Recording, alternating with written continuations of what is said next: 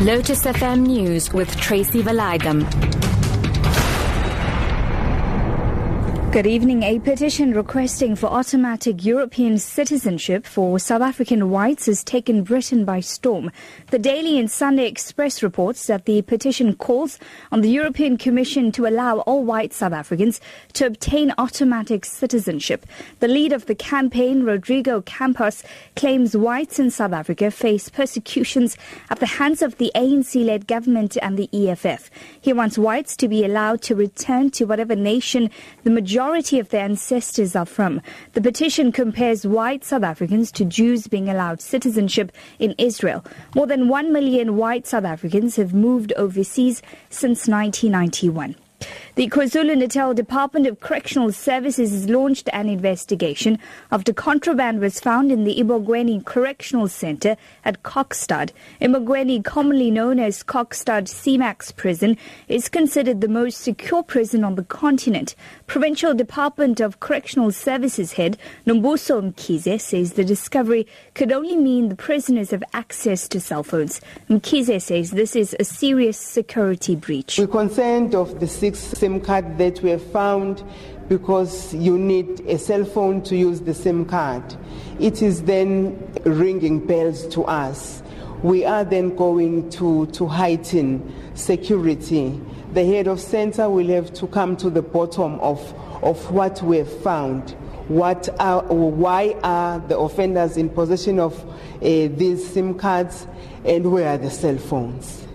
Meanwhile, forces loyal to the Iraqi government have meanwhile hit back at I-sis in the Ramadi area for the first time since the city fell almost a week ago. The security forces and their Shia militia allies that have driven their militants out of the town east of Ramadi. The BBC's John Simpson reports. The official made it clear this was the start of a major operation to recapture Ramadi, the provincial capital itself. The Iraqi government has been deeply embarrassed by the loss of Ramadi, which was captured last weekend. The army significantly doesn't seem to have been involved in today's operation. President Jacob Zuma says ANC stalwart Ruth Mompati has left an indelible mark as a seasoned diplomat and a principled public representative. The president was delivering a eulogy in honor of Mompati, who died last Tuesday. She was 89. The anti-apartheid struggle icon was buried at Huhudi Township Cemetery in Vryburg. Mompati was bestowed with the ANC's highest honor in 2014. Zuma heaped praise on her astute leadership. On her election as mayor of Naledi municipality, she used her position to unite what was once a divided society along racial lines into a united society committed to a common vision. As an ambassador representing her country abroad, she established relations for South Africa, which remain strong to this day. And finally, to wrap up this evening, Peru has agreed to look into a Chinese plan to build a controversial railway across South America through parts of the Amazon rainforest. Lima gave its approval during a visit by Chinese Premier, who earlier in the week secured Brazil's consent.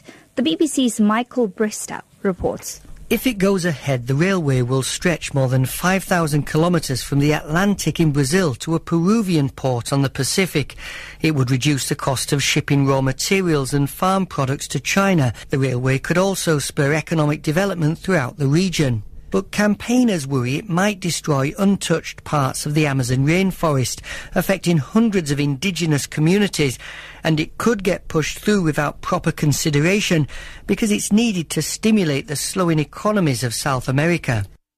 Your top story this hour: a petition requesting for automatic European citizenship for South African whites has taken Britain by storm. For Lotus FM News, I'm TRACY VALAYDHAM. I'll be back with more news at 7.